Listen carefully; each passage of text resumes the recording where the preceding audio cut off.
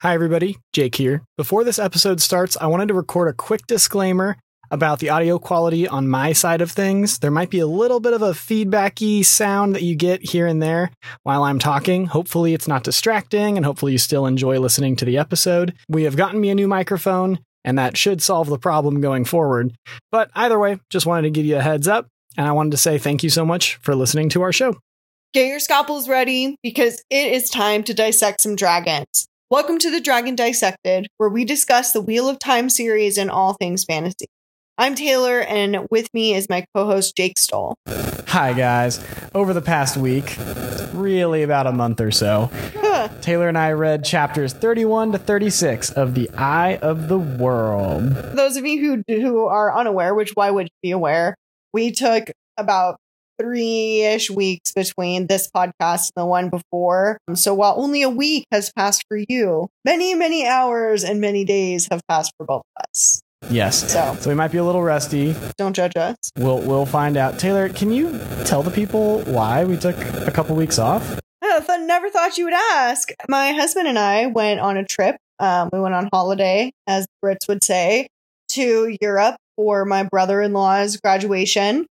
He graduated from veterinary school, doctorate in veterinary science from Glasgow University over in Scotland. So we flew up for his graduation, and then we took a week and just explored Budapest, which was super, super fun.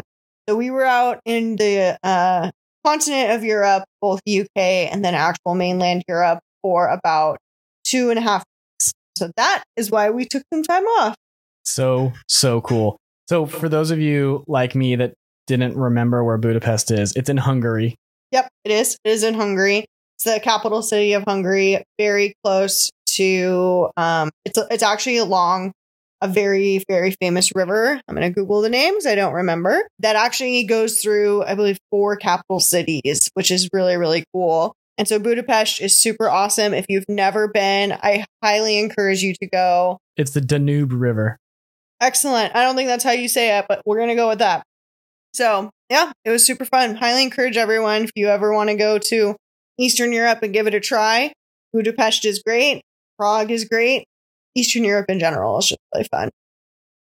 Yeah, I was just an amazing friend and picked up Taylor and her husband from the airport when they came home. He sure did. I've tooted my own horn, and they were telling me all about it. And one thing that Taylor was telling me is that just Eastern Europe, kind of undiscovered by Americans. So for all of our American listeners, you want to do something cool that not a lot of people are doing, Eastern Europe. Oh, yeah. Yeah. I know a lot of Americans, a lot of us Americans, we like our main, like 3 or 4 cities or 3 or 4 areas of Europe, which are Italy, Paris, not France, just Paris. Yeah. Greece, and the UK. The UK and like sometimes Spain, but there's a load and a ton of different areas in Europe that are really not discovered by a lot of people, a lot of travelers, and specifically Americans. So I think, even when we were in Budapest, we were there for like 6-7 days, middle of summer. If you're listening to us at any time, this is July. It is the middle of summer. This is peak tourist season. Yeah. And it's a little bit hot here. So Taylor and I are both recording in shorts, probably for the first time since we started the podcast. Indeed. And Taylor, I don't know about you, but I like shorts. They're comfy and easy to wear. I agree. I am with you. I am also with you. Did you get the reference? No, I did not. That's the original Pokemon games, Pokemon Red and Blue. Why would I get that reference, Jake? you early on in the game, you battle a bug catcher, just a boy with a bug net. He's got like a Caterpie or something. You go to battle him, and his little line of dialogue in the RPG is, "I like shorts. They're comfy and easy to wear." So it's one of my favorite video game lines of all time. He is not wrong. How are you doing, Jake? In the last 2 to 3 weeks? I'm doing pretty good. I was about to respond in Japanese because I've been practicing my Japanese. He says he's been practicing, quote unquote, but he's actually becoming very quickly proficient and almost fluent in Japanese because he's been practicing like crazy. And why have you been practicing? Because watashi wa nihongo o benkyou shimasu kara. That just means I've been studying Japanese because. Anyway, I'm getting close because we're leaving for Japan in 2 weeks. Woohoo! Woohoo! What are you doing there? We are going, it's part like sightseeing and vacation. It's part missions trip. So we get to like visit some churches and talk to like the very tiny Christian population in Japan, but just a lot of like cool sightseeing and shopping. And we're bringing like full on just empty suitcases with us because we're going to buy so much stuff. You guys should just buy a suitcase there. We could buy a suitcase there. I mean, it's probably like a duffel bag type, so it just fits in the bag. But we're going to do all kinds of crazy, like just the fun Japan stuff that you got to do, like see Mount Fuji and go to the Shibuya crossing. And one thing that's not scheduled on the itinerary with our group, but that we're trying to go do is go see a baseball game. Awesome. So I really want to see a pro Japanese baseball game. Apparently they're kind of wild. Also good. They've got like a lot of music and there's like cheerleaders and it's just got that like Japanese flair. So it's a whole entertainment thing. That sounds awesome. For anyone that is not aware, if you've not been listening to this podcast consistently, Jake has a son and little Nate is coming with them to Japan. And so Kelly and Jake are getting all ready for little Nate to join them in Japan for their holiday. Nisan-sama wa watashi to issho ni Nihon ni ikimashou. I think that was right. That means Prince Nathan and I are going to Japan, and my wife. If you are Japanese or you speak Japanese fluently and there are any mispronunciations, please let us know. We would love to know. Yeah, it's okay. I'm trying. You are, and I think people usually respect if you try. Yeah, it's people appreciate when you try, and you are definitely trying. So super fun. Anything updated with any games or any cards that you've been collecting? So I know you got your new Lord of the Rings ones. It's been really fun. I played in the pre-release. Didn't do great. 1-1 match, tied the other two matches. So no losses, but those ties, man, the time runs out quick in the pre-release. It's kind of frustrating, but it was really fun. And then I've been playing online a lot with this new set of cards, just drafting it, and had some success. Almost went undefeated in one of my online drafts. Congratulations. Thank you. 7-1. I was pretty happy about that. That's awesome. I've also lost some as well, so there's also that. But It's been really fun. The cards are amazing. Good job, Wizards. Good job, Wizards. You've earned more of my money. Earning the loyalty. Yeah, that's right. I love it. Awesome. Well, what did you think about this set of chapters? Well, when I read it like 3 weeks ago or so, and then I like re-listened to some of them now.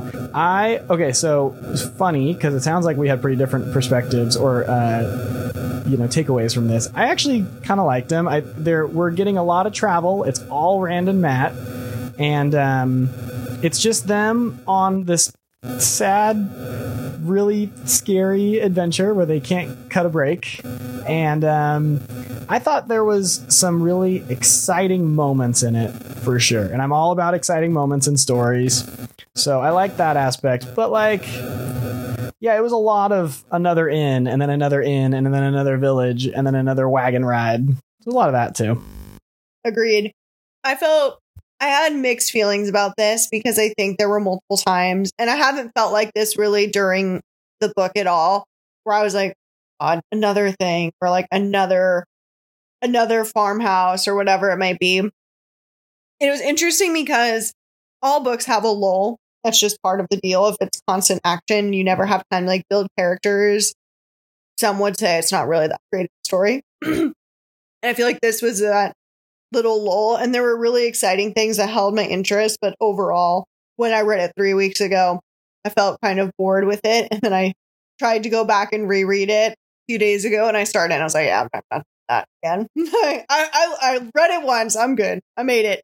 It might have been a bad time in our podcast journey to like take a break, because it is that like kind of a lull, kind of like we are right in the middle of the book, and so there's definitely stuff happening, but it's also a lot of character building and such. And we had a lot of momentum going, and our momentum definitely slowed down. Definitely. So we're kind of like revving the engine again, trying to get the car moving. I feel like after even like the Perrin and Egwene chapters, going from like Perrin and Egwene and like all of the like, new things we're learning about Perrin and like all the like weird tension, like relationship tension between both of like him and Egwene, and then having them be, picked up by the Children of the Light just left us at such a high and like such a cliffhanger that then to like go to these random Matt chapters, I was like, oh. Yeah, you're right. I do remember feeling that way now that you just jogged my memory, that I remember thinking like, take me back to Perrin and Egwene because I want to know what's going to happen. They're prisoners with these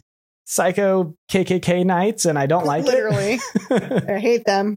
Yeah. So I would say like I'm kind of with you. Definitely a lull, but definitely enjoyed some of it. Yeah. Yeah. Did you have any other takeaways? Are we ready? Should we start summarizing this? Let's do the summaries. Let's do summaries. Let's do it. So we've got 6 chapters. Let's go visit some farms.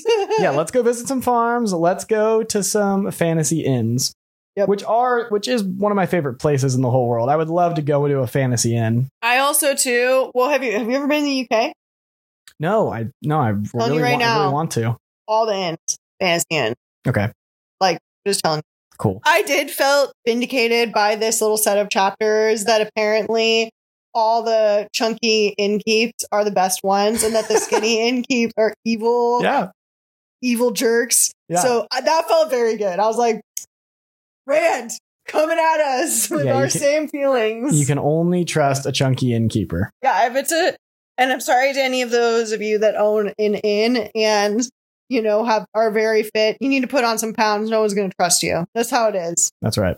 Got to be chunky. Nobody's going to trust you, especially if you're fit the way the British say it, because fit means attractive, I think. I know that from Ted Lasso. All right, sure. I've never heard that, but yeah, I believe you. I just know Jamie Tart describes a lot of people as fit. So let's go to chapter 31. Play for your supper. So Rand and Matt journey down the road from Whitebridge to Camelin. They hide whenever they spy a rider on the road because they're trying to avoid a fade. Matt becomes very angry with Rand when he suggests they sell Matt's precious golden dagger. They trade hours of work at a farm for a night in a barn and some food. And each night they thank those farmers with Matt juggling and Rand playing the flute. Matt makes things difficult often because he is suspicious and paranoid of everybody. At one farm, where a farmer's daughter flirts with Rand nonstop, they get advice to play at inns along the way. They begin to do so, which earns them nights in warm beds after hot meals. Their luck might finally be turning around, Taylor. Maybe, but don't be too hasty. This chapter solidified the theory that I already had going into any kind of fantasy book. I am not made for life on the road. They're talking over here about sleeping in bushes and what? No. Taylor does not sleep in bushes. Like, no. Bugs. Not being able to like have consistent food or like what? No, I'm not built for this life. I knew that even with Survivor. Nolan and I went through like a Survivor phase, and I love Survivor. It's a great show, but I could never. I like to think I could do it. You could do it. You would be fine. Me, not so much. I know my limits. This is my limit. Not doing it. Right. Yeah, the world ends. You're going to be like, I mean, if we don't find a hotel, just feed me to the zombies. Yeah, I'm not doing the whole sleep. Find a flat area and sleep under a bush nonsense. No. Yeah, no thanks. This chapter, one of my big takeaways is just thank God for Tom Maryland. He taught them how to play and juggle, and apparently they're really good at it. These two boys, honestly, if Tom survives, they better kiss his feet. Honestly, the only one in this story that's taught these kids a lick of sense. Like, yeah, Tom, well done, sir. Well done. No kidding. I'm gonna clap for Tom too. Yeah, R.I.P. He's already now saved their lives twice because he's saved their lives sacrificing himself with the Fade, and then he's basically saving their lives again on the road because, like you said, this life on the road is really hard for them. And sure, they're getting by kind of okay by like working on farms, but Matt keeps creeping everybody out with his understatement Gollum paranoia he's got going on, and it's just really, really rough. And so they end up finding like they can actually get a little bit of rest with their travel, totally, by playing for their supper. So yeah, really cool. I would like to point out Tom also saved their life a third time with his good knives when he sacrificed his good knives into the Trolloc when they got onto the boat. So Tom has three. They both, I think Matt has 0. I think Rand's maybe saved them once, but like Tom is definitely leading the pack in children saved. Yeah. No, Egwene's leading that pack, but still though, Tom's done a good job. Tom's done a good job. Egwene's leading the pack on... Not Egwene, sorry. Moraine. She's leading the pack on children saved. Yeah, that's true. I mean, yeah, she's done some pretty big magic. Yeah. Yeah. No, so yeah, exciting chapter. What could go wrong after this? What could go wrong, Jake? Let's find out what can go wrong. Yeah, we're about to find out. Mm-hmm. So let's go to chapter 32, Four Kings in Shadow. Rand and Matt make it to the town of Four Kings, a busy crossroads frequented by merchants on their way to Camelin and elsewhere. It's a rough town with deep ruts in the street from so many carts passing through daily. They ask around at every inn, but all the inns already have musicians. They come to the final inn. They got one left to try. It's called the Dancing Cartman. And the innkeeper Hake agrees to let them play in exchange for dinner and a pallet to sleep on. Yeah, Hake is the skinny innkeeper. They play and juggle, and soon the dingy inn has standing room only from all the workers and farmers who turn out for the entertainment. Matt and Rand quickly realize the innkeeper and his strongmen, Jack and Strom, are planning to rob them of their instruments and Rand's sword. A creepy rich man named Howell Goad arrives and joins the party during their performance, and he eyes Rand and Matt hungrily. Once all the patrons have gone to bed, the innkeeper and his goons show them to an old storeroom where they can spend the night. Rand keeps his hand on his sword, and the men don't try to rob them just then, immediately. Knowing they will be robbed that night, the boys try to pry open the barred window. Soon, however, Howell Goad comes to the door and tells them his master wants them. The dark friend tries to break down the door, but soon a bolt of lightning strikes the bars of the window, blowing up the wall and knocking the dark friend and his goons out, or possibly killing them. Rand and Matt run away into the night. But Matt's blind. Yeah, Matt gets blinded by the lightning strike. Yeah, fun fact. This was a crazy chapter because, again, do not trust the skinny innkeepers. They're looking for trouble. There's a reason they're skinny, and it's probably because they're doing some weird things. So don't trust the food they give you. I'm pretty sure. Have you ever seen Les Miserables? No. There's an innkeeper in that play / book / movie. And he sings a song, Master of the House, about how he just scams the guest. That guy's skinny. Oh, yeah.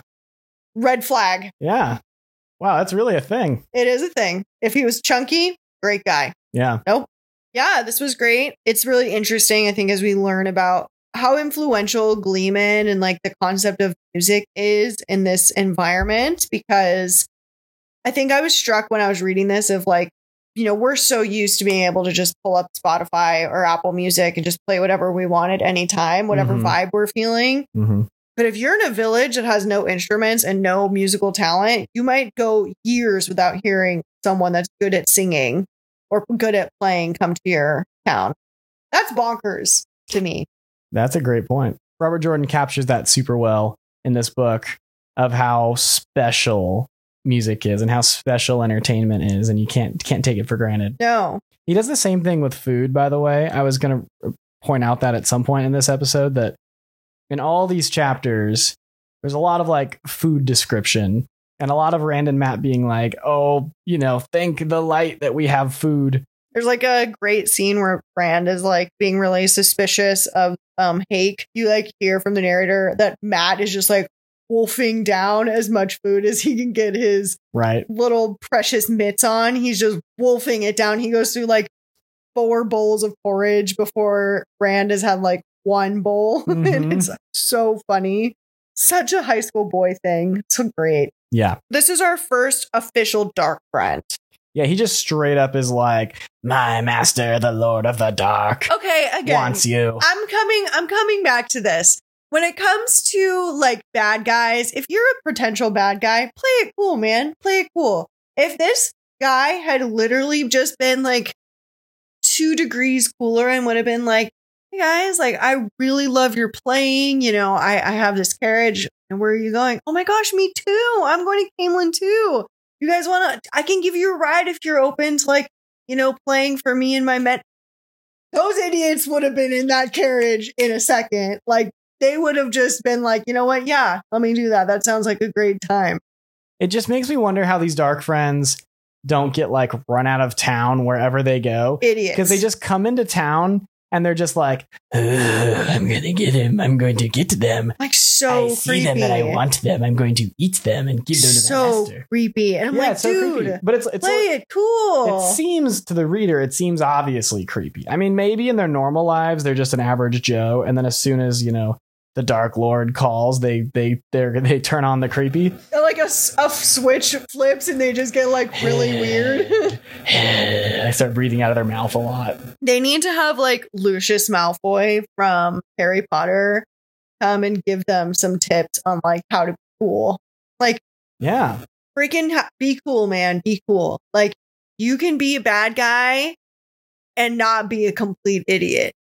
And so be cool. And these guys, I don't know what cave that Balsamon is keeping these idiots in, but he like is releasing them and everyone's like, oh, well, that's a dark friend. It's like, yeah, you don't say. They're walking around with like a cloak hunched over, claws coming out, like lurking. It's like, yeah, well, of course they're going to be found out. What a shock. And for anybody not reading the book along with us or haven't read the book, like the Dark Friends are just people that work for the villain. They're not like the Trollocs and the Fades, which are straight up monsters. Yeah. Like they're just people. So they could be good actors. They could try. I agree. They need Lucius Malfoy to come in.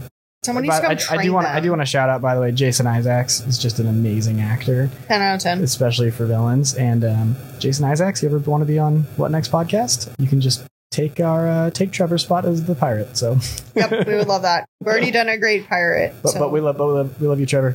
Don't leave.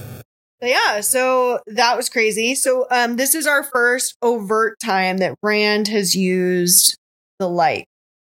The first overt time, because I predicted like weeks ago that when the boon hit the Trollocs, that Rand had used the light. Yeah, it was in a sort of similar situation where he was kind of back against the wall. Yep, and just like felt it, and something happened to him. And it's interesting because Jordan does a really good job of kind of telling you what to expect.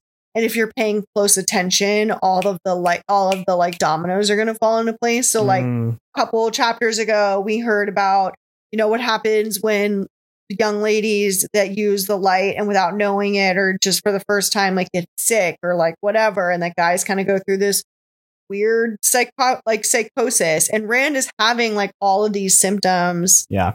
Later on the chapters of getting sick and like having a fever and then kind of just coming back. And we all know as readers, like, oh boy, we know what this is. Yeah. And I feel like this was a really great experience of his first time for two reasons.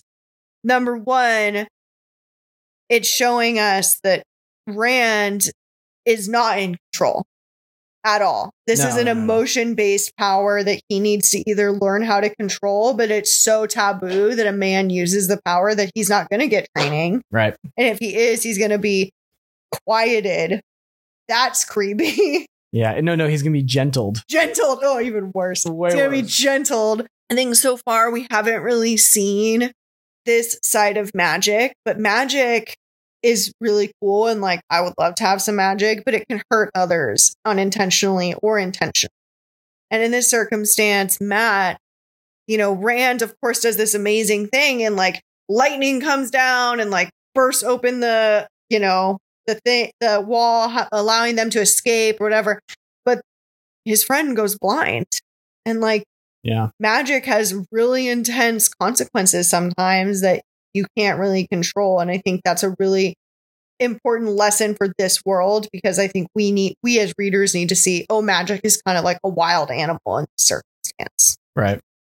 And Jordan keeps it vague enough where it's not like you're not 100% sure it's Rand doing it. I mean, like it probably is, but he keeps it vague enough where Rand is just, because I actually re-listened to this today, so it's very fresh with me.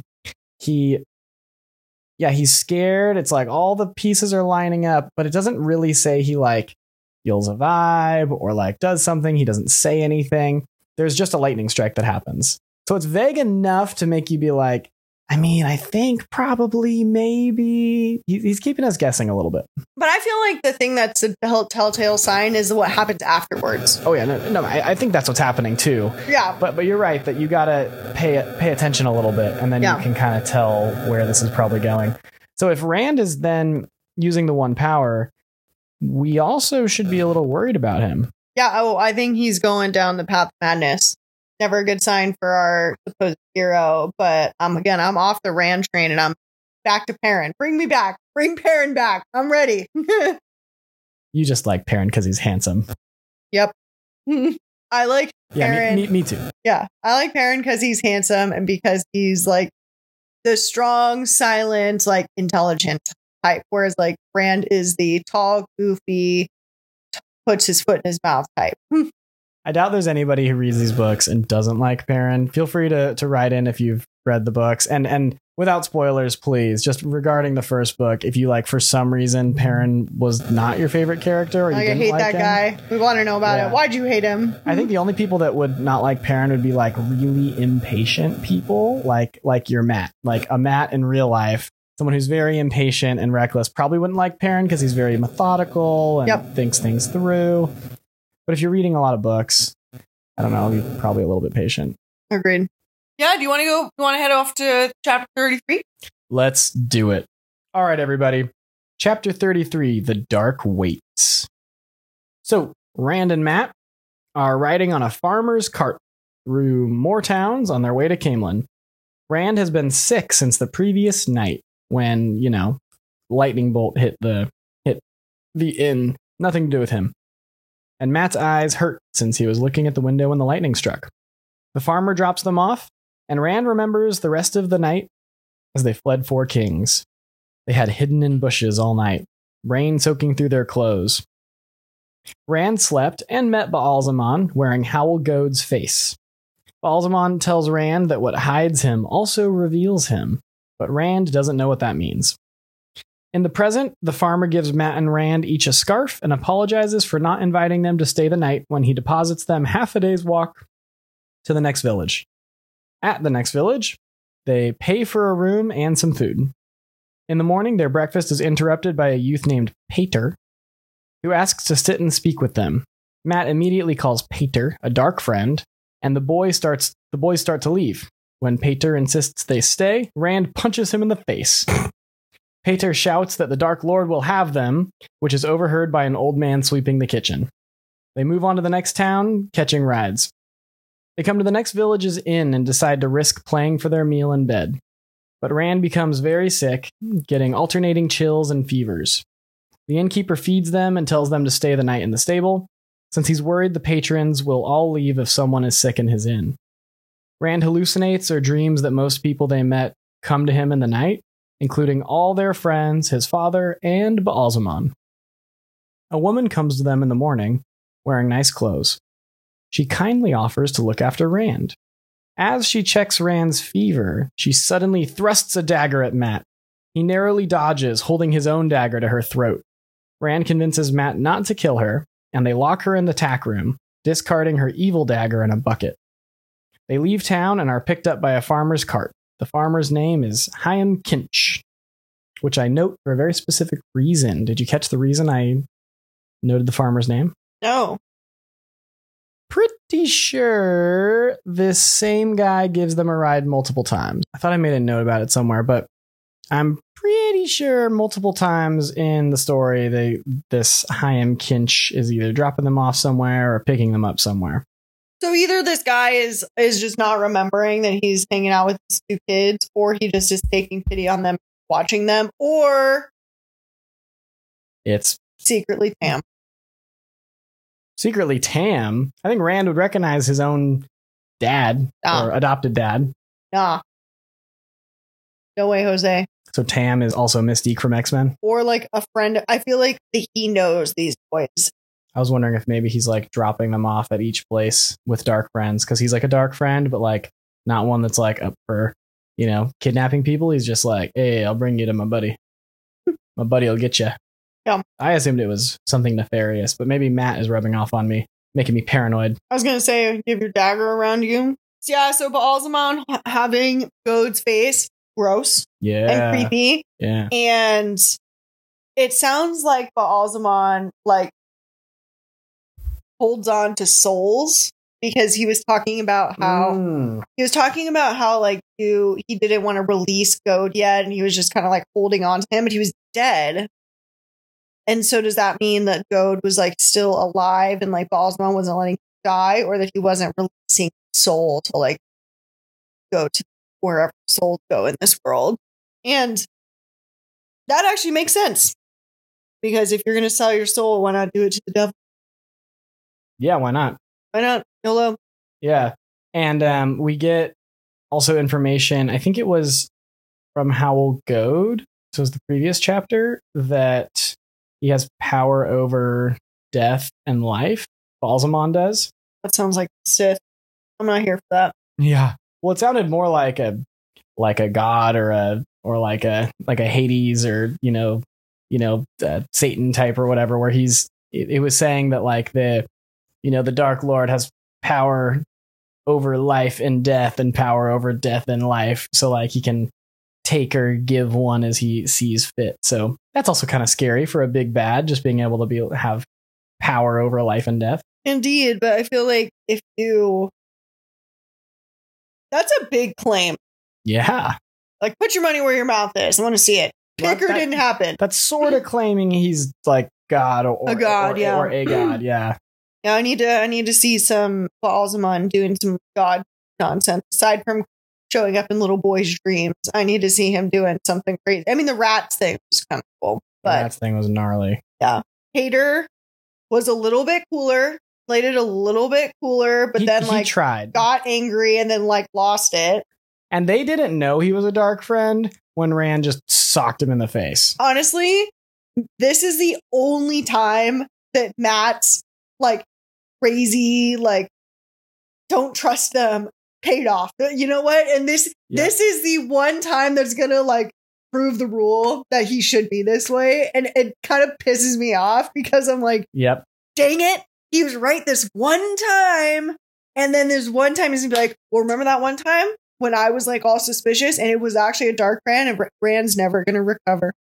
Well, it's like, not to make this too real, but people who have like paranoid delusions, they imagine what trauma does to them. So like something very bad, the thing they're afraid of happening, which is normally, irrational, does happen to them. That definitely makes the paranoia quite a lot worse. 100%. So it bums me out for Matt, because I have a feeling his crazy paranoia is only going to get worse. Oh, agreed. But then this chick that comes in, I don't know if we got her name, but no, I think she's unnamed. She's the coolest one.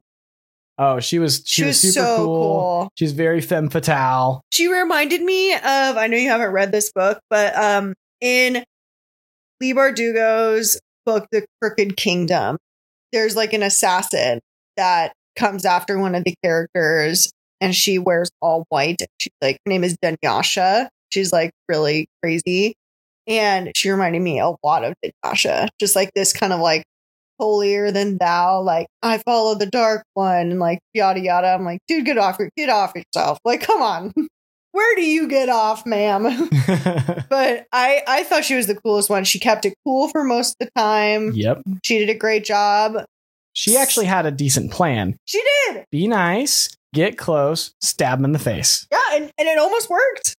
Yeah, Matt being paranoid again actually kind of paid off here, because he was so suspicious, for sure had his hand on the dagger the whole time, that as soon as she made a move, he was kind of ready, and he got to dodge, and then he kind of had his dagger to her throat. So agreed.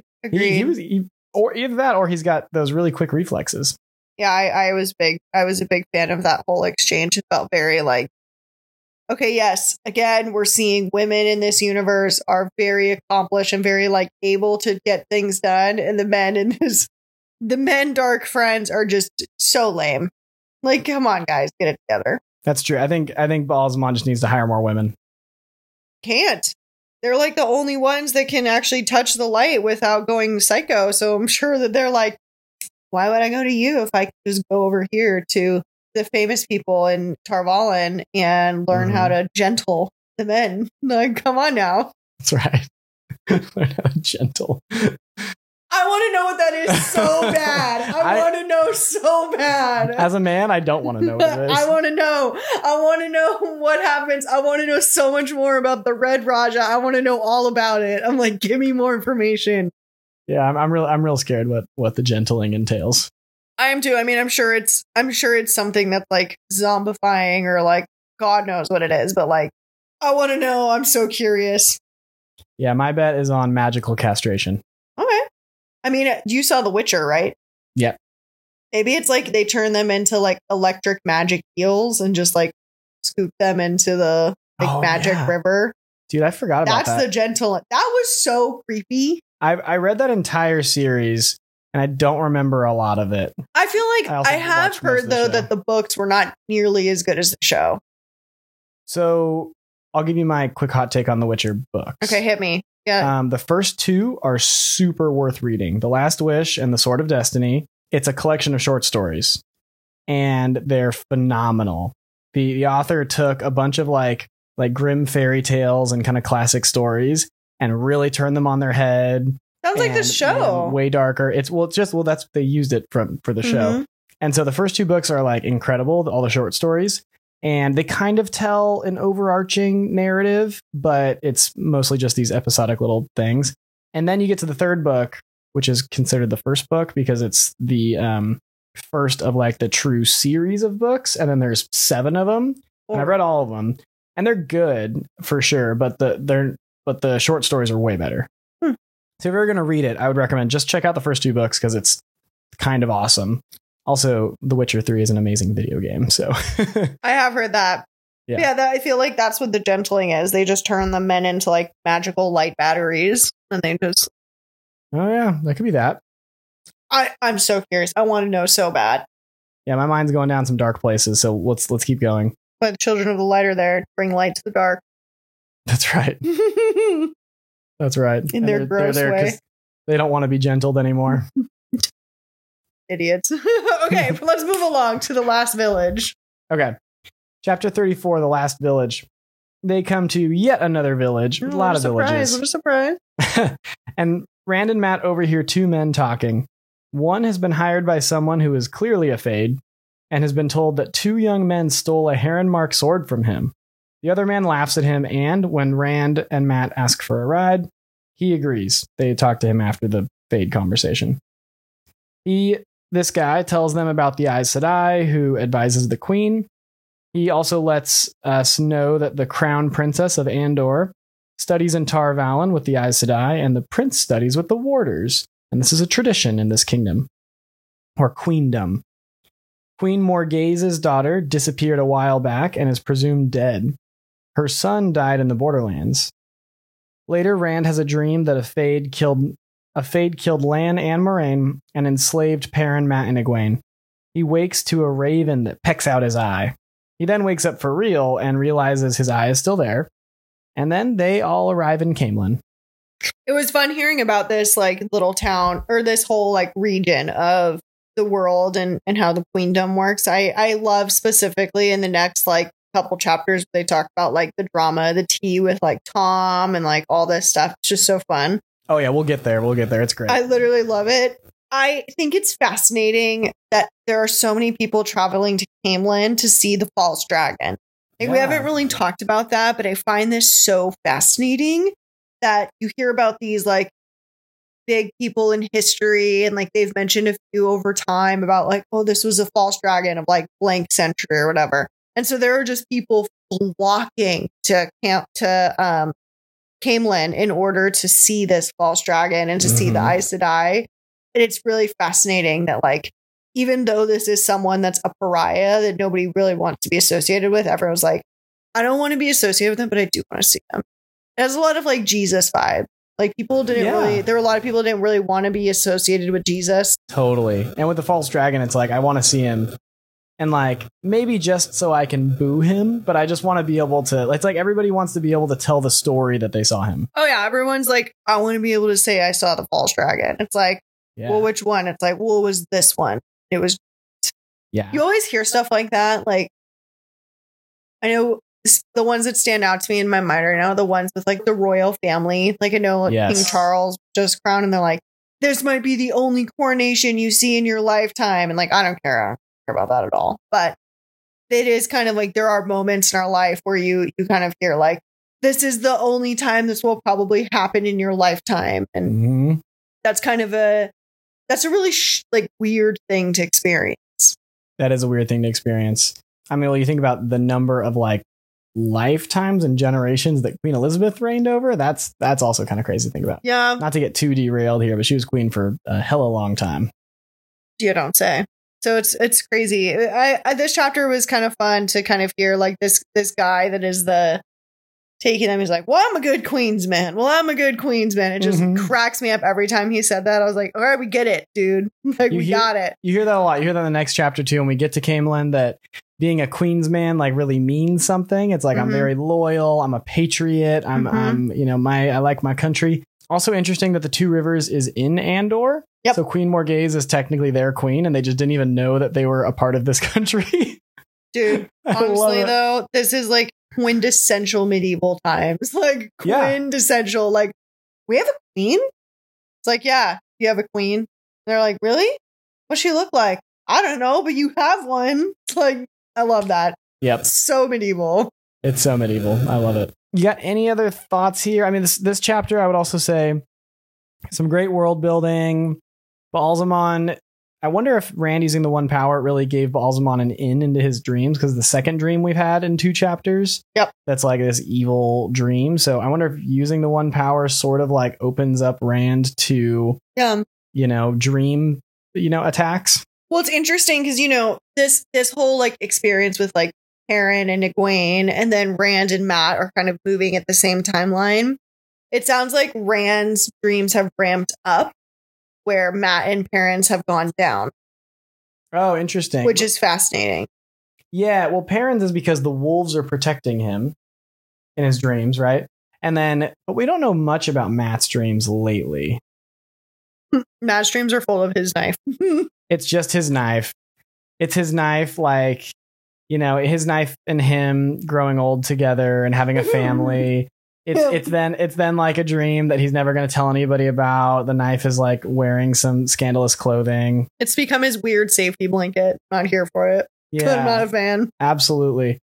Yeah. So I was wondering. So you remember? So here's a little lore dump for you. You remember when we learned about the one power? Yeah. Because Moraine was teaching Egwene. Yeah. And we learned about the male and female sides. Mm-hmm. The female side is fine. It's pure. You can use it. So that's why women can get away with using the one power. Where the male side has been corrupted by the Dark One. And so you can't dip your like hand into that without it, coming away like covered with oil, right? Like covered like with some, you're going to come away with a little bit of Dark One on you, a little tainted. Yeah. And that is they use the word taint. You're right. And so Rand, using the one power, he's going for the male side because he's a dude. And so I think that might be what's happening here. It could be.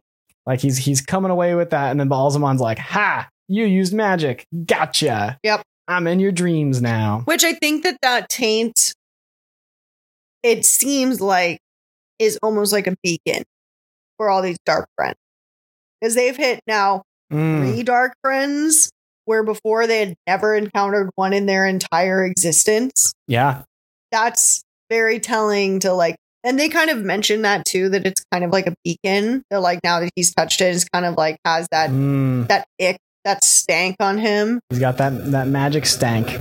Yep. Yeah, I think it's interesting too. My one last thought here before we go to chapter 35 is the Dark Lord is in this world is clearly very good at adapting to the environment. Yes. So using different strategies depending on where they are. So if they're out in the middle of nowhere, he'll just use a swarm of ravens that's going to peck you to death, or an army of Trollocs and Fades.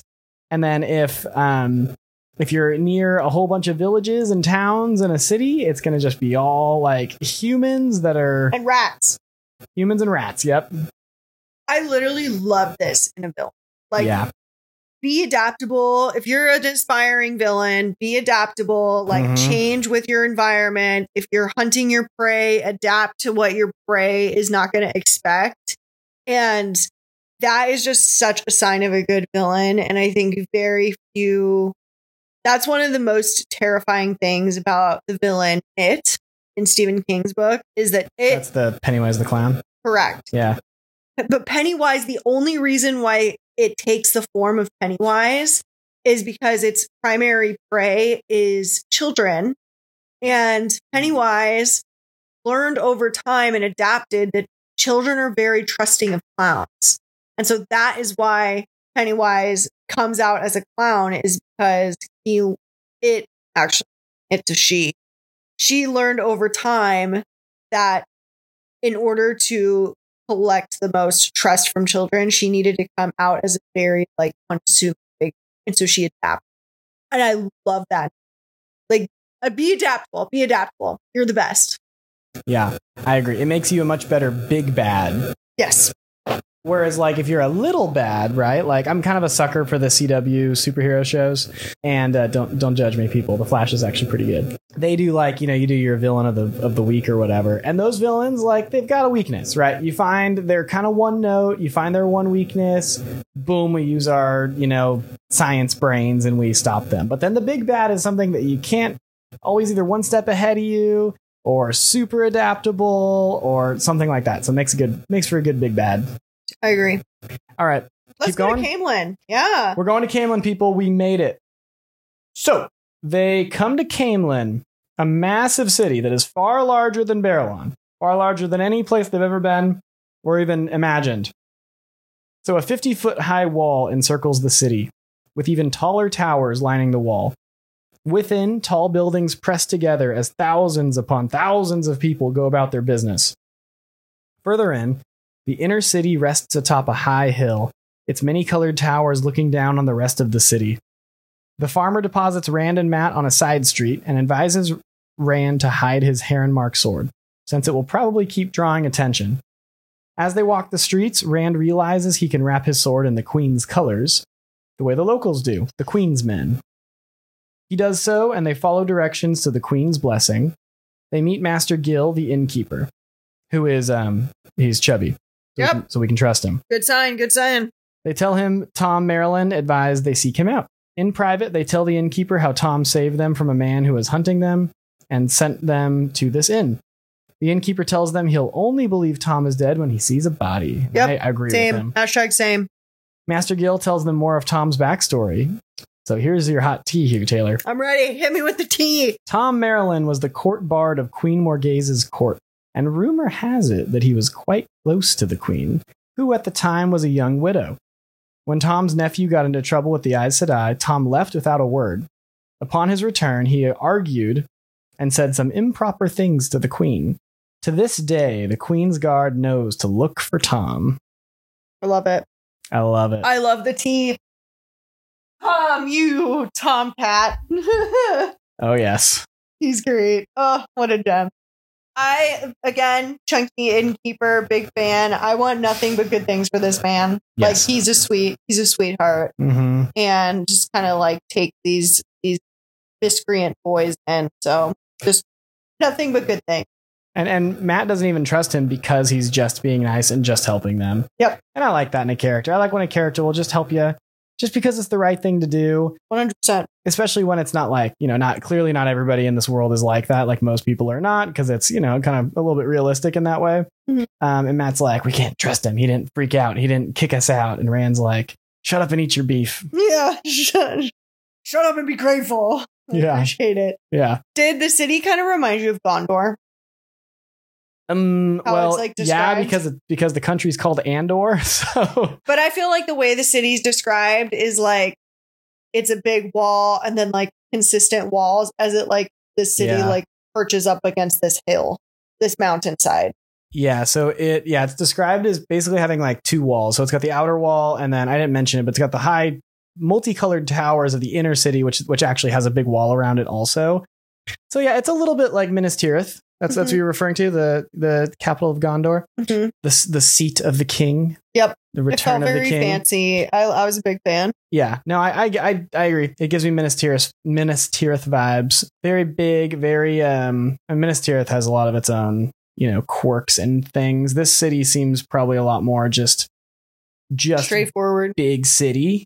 Yeah, Minas Tirith looked like a cake. So this doesn't feel cakey. It looks like a cake. Minas Tirith is like kind of sort of falling into ruin because it's super old, and there's all that back lore to it. Yeah, but it felt fun. I love hearing this stuff about the Queen because I just feel like I don't know how old she is. She might be old lady, or she might be like kind of sees kind of a badass, but I just love hearing all this stuff about her. I think she's younger than that because she was with. So? We don't. How old was Tom? Tom's old. He had white hair, bro. Man. I mean, I'm already going gray, Taylor. You are not fully white. Get out of here. I can see your hairs. I might be soon though. It runs in my family. The white hair. He had like a long gray white beard, like a Gandalf. I don't think he had a Gandalf beard. I think he had like streaks. He did. He kept ripping it out. I thought he had touch of gray. No, he had full gray. Like a natural touch of gray. Like he Google back and read it. I'm going to Google it. All right, I'm not. We'll reread it. My Tom, the way I picture my Tom Maryland is maybe 50. I don't know. It's like medieval fantasy, so he can't be that old. No, I'm picturing him as literally, what's his face? The guy that plays Gandalf. Ian McKellen. But him in the X-Men as Magneto. You're picturing Magneto? Yes, but with long hair. Like Gandalf hair, but just the age of Magneto. So just Gandalf with a haircut? Yeah, a bit. and like 10 years younger. 5-10 years. Yeah, sure. Okay. All right. But still though, old man. It's super fun. Yeah. I'm curious. It's funny because this book has been very un-Game of Thronesy. It's been very political and stuff. And so getting like a little taste of this political stuff, I'm actually kind of intrigued, even though so far I've enjoyed that it hasn't been this political fantasy book because I've read kind of a lot of those. I do like hearing though this queen has a super strong ally with the Aes Sedai, and that a lot of people that makes them uncomfortable. And that's super fascinating because, like, personally, if it were me, if there's a group of people that has magic, I'm an idiot if I do not ally with them. Like, absolute idiot. Especially hearing about the old king that was, like, super against Aes Sedai. And, like, it is well known that his little illness, quote unquote, could have been solved by an Aes Sedai just coming in and, like, sprinkling some magic water. Like, you're an idiot if you make enemies with the magic people. Like, that is stupid. Yeah, I agree completely. I would do the same thing. And I think it's cool that they also send their kids to go train with the Aes Sedai. So the princesses basically become Aes Sedai, and then the princes basically become warders. Yeah, why wouldn't you go send your kids to go learn crazy magic just because? Like, they're going to be the queen, but they also get to know crazy magic. Go be magic people. Like, come on, guys. What's better, a queen or a wizard queen? I mean, I don't think there's like a question. It was rhetorical. Yeah. Wizard queen all the way. Wizard queen all the way. Hashtag wizard queen. Hashtag my wizard queen. Hashtag my wizard queen. So let's go to chapter 36, Web of the Pattern. So in Camelin, Matt decides to lie down in their room at the inn, while Rand chooses to make the most of the day by asking questions and making himself more available in case Lan and Moraine show up. A maid flirts with him and tells him about the inn's library. Rand then is admiring the book collection when he is startled by what looks like a Trolloc standing right behind him. Oh my god. About 10 feet tall. The massive, tall creature kindly apologizes for startling Rand and introduces himself as Loyal, an Ogier. Loyal tells Rand how he lived in a steading for his first 90 years and decided to leave in order to see the world. He's had a difficult time in Camelin, since everyone mistakes him for a Trolloc, and he was chased through town by an angry mob on his first day. Rand feels comforted around the Ogier, so he tells Loyal his story. It's the first time since leaving home that he has told someone the entire truth. Loyal listens and tells Rand that he is Ta'veren, which means that he is the type of person who bends the pattern that the Wheel of Time weaves. His life is one thread that will bend the threads of many others around him. In other words, his life will shape the course of the world. And the same may be true of Mat and Perrin as well. Artur Hawking and Luz Theron Telamon were both Ta'veren. Rand doesn't believe Loyal or doesn't want to believe him. Loyal asks to accompany Rand on his travels, but Rand declines. After all, it would be hard to blend in while traveling with a hairy creature who is nearly 10 feet tall. He does agree to speak with Loyal, however, and asks Loyal to show him the sacred grove in Tar Valon, one of the few groves planted by the Ogiers that is rumored to still be standing. This chapter was very sweet. Yeah. And I left this reading this chapter just being like, these are the interactions that fantasy is all about. Yep. These moments where you have beings and creatures from totally different walks of life that kind of meet and have their destinies intertwined, where we as readers know this is a huge moment, and that's really special. It mixes in a lot of really fun things that you can do in fantasy. So you've got these different races of people to one looking completely monstrous, this 10-foot tall, hairy beast man who's just real nice and talks real slow and says he's really young, even though he's 90 years old. Yep. And that's really fun. So it brings up the whole concept of life and how short human life is and how humans try to accomplish so much in their short lives. And there's a funny inner monologue Rand has where he's talking to Loyal and he says, if Loyal is a hot-headed Ogier, he can just imagine what the rest of them are like. It actually reminds me a lot of Fangorn or Treebeard from Lord of the Rings. I had that exact same thought. I was even down to the trees thing. Yep. And I love that.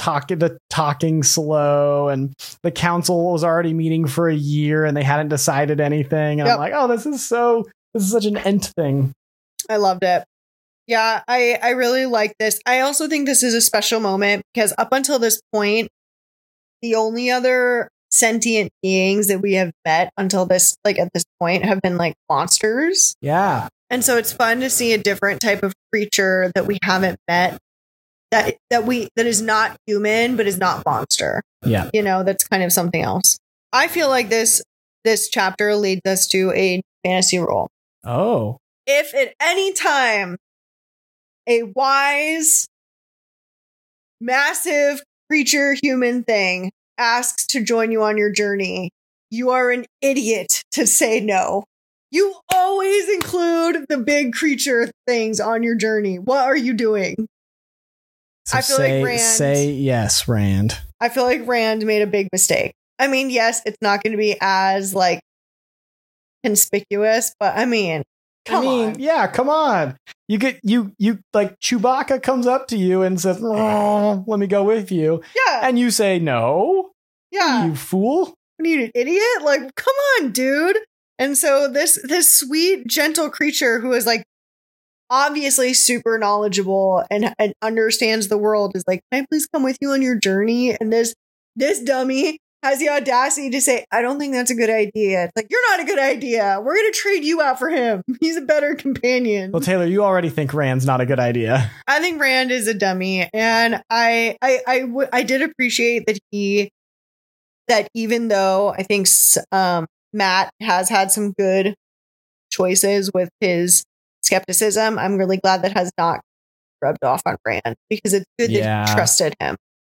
I agree. I think Rand's still staying pretty true to himself, and he is very nice to Loyal, which was it was sweet. It was a very sweet chapter, especially because Loyal, it kind of broke my heart. He's a tourist. He was he's been and this is the thing that is so hard to read because I've been a tourist in a lot of places, but this is literally his dream. His dream for his whole life has been to leave his community of Ogier and explore the world and see culture and interact with people. And at every area he gets hit with people being awful and chasing him down. It's that is so heartbreaking because this is his literal dream. Yeah, it's you're right. He's a tourist and he gets treated like Frankenstein's monster. Yes, and Frankenstein, that was a really sad book for me because I felt really bad for Frankenstein, like everyone is supposed to, but this is sad because Loyal is just so sweet and gentle and kind, and it's just I just really want to see. And I'm like, I want you to see the trees. Yeah, he could. You know what, Loyal, you can come join the podcast. Yeah. We'll take you to go see the trees, buddy. Yeah, we will protect you. Jang and I will come and protect you. You can see as many trees as you want, sir. Which, by the way, talk about who's protecting who. If Loyal goes with them, he's this 10-foot tall hairy That's creature. what I'm saying. Nobody's gonna mess with you. Yeah. Or like the Trollocs come, Loyal will just thump him in the head. I'm telling you right now. And if you get tired walking to Tarvalon, he'll just give you a piggyback ride, probably. I am telling you right now. There's like, and again, you brought up Star Wars. Like, first thing that Han Solo says is like, "Oh, well, Chewbacca will just rip your arms off." Like, that's a big trump card. Yeah, like, you. That's a good thing. You want a creature that if like someone's threatening you, they can just rip arms off. Like, you want that. Yeah. So we got to imagine Loyal's got to be pretty strong. He's 10 feet tall. And he's like a gentle giant, but like a giant nonetheless. But he is a giant. Yeah. Well, I really like the new fantasy rule. Yeah, that's fantasy rule number like 6-ish. We'll have to check with our podcast mom. So yeah, if a massive wise fantasy creature asks to join your journey, say yes. Yep. I really thought this whole concept of something that like can change the pattern or like bends the pattern was super fascinating. Mm-hmm. So we've heard a lot about, Moraine in particular is like, oh, the pattern. And it'll be interesting when I'm hoping that these two collide to have someone that is literally destined to bend the pattern and someone that is super set on the pattern, how they're going to act. That's a good point. Will be fascinating. Yeah, it's a fun also concept in the world. It's a cool way of like doing the chosen one style prophecy when he describes the Taveran, where they're like bending the lives of others around them. Oh yeah, like they're just making like this huge impact on the world and on everyone's life. That's kind of a interesting, cool concept. I love that. Like it's almost like they are like a black bolt gets sucked into their like pattern, which is kind of fun. And like it's for better or worse. It's a great way to describe like that, like what our heroes do is really gonna matter. Yep. It's not just gonna like win some far off war that doesn't affect everybody. Like it's going to like actually affect the lives of lots of people. Okay, so let's go to some of our little fun segments. So I don't know if you had any quotable quotes this episode, Taylor. Not for me this week. Done for me. No, we described some like really fun parts that were in there. The one that I have, we've already talked about this ad nauseum, but it's in the paperback version of The Wheel of Time. The Eye of the World. Page 487. Rand was glad to see a stout man. He doubted if he would ever again trust a skinny innkeeper. Dude, same. No skinny innkeepers. You need to have some chub on you, and then we will trust you. There's a reason they're skinny innkeepers, Taylor, and they're not chubby. The chubby ones are just doing their job and eating a lot of food and drinking their own ale and stuff and having a good time, right? So the chubby ones are having a good time. The skinny ones are getting a lot of exercise from robbing people. I could see that. That's why they're skinny. Major feels. I had written down how there's a lot of desperation in these chapters. Robert Jordan likes to just really just hit his characters over and over again. Yes. With rough, difficult situations. If you were actually in a video game, right? Like a role-playing game or something, and you're like, oh my God, I gotta fight more bats. I gotta fight more slimes. Why do these slimes keep finding me? This is horrible.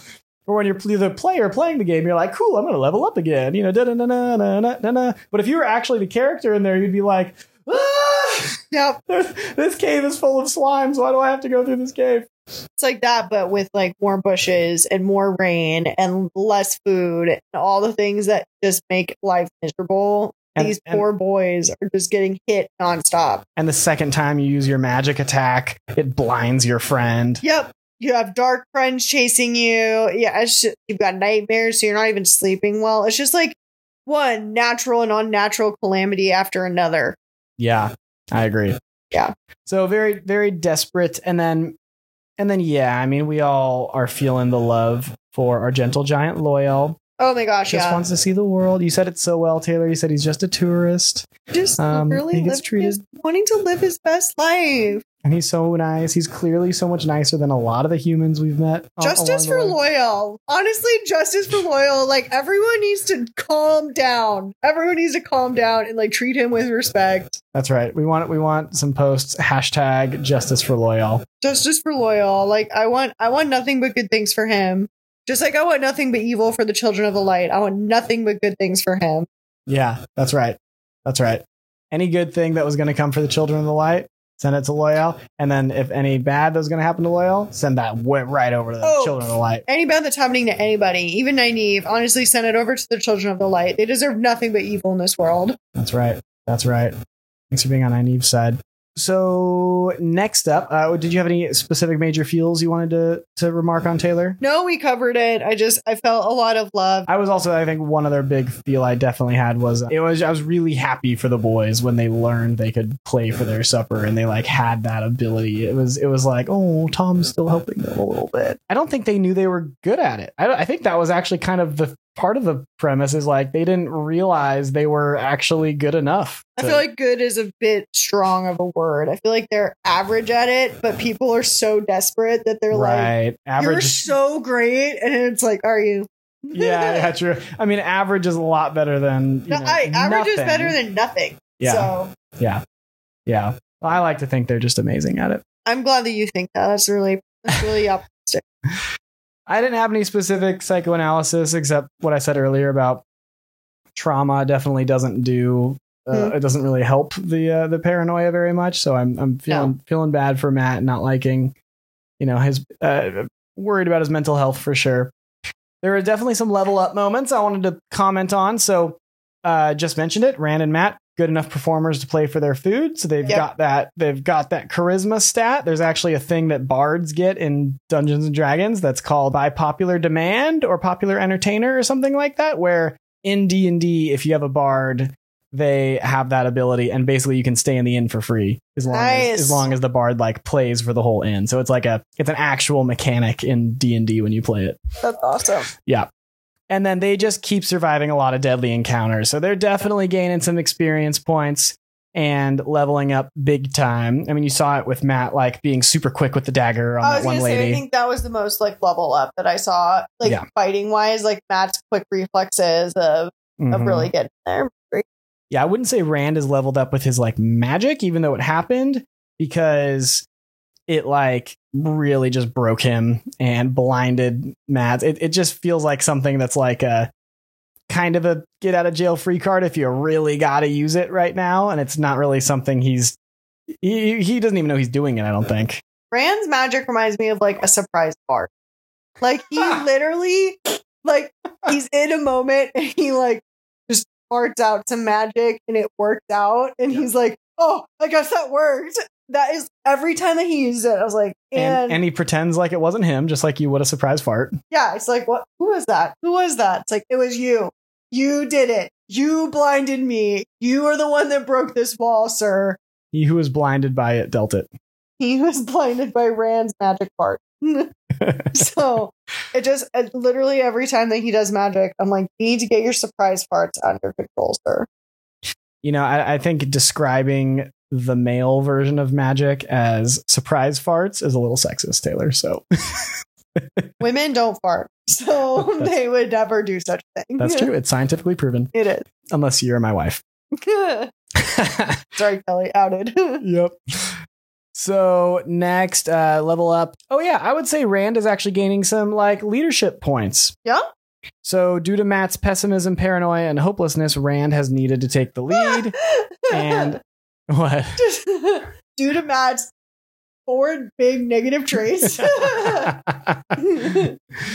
Rand has been stepping up. I know you're not a big Rand fan, but Rand has been stepping up. No, he totally has. He's learned he's got to motivate his, golem of a friend and, just or trash mouth and just keep him going.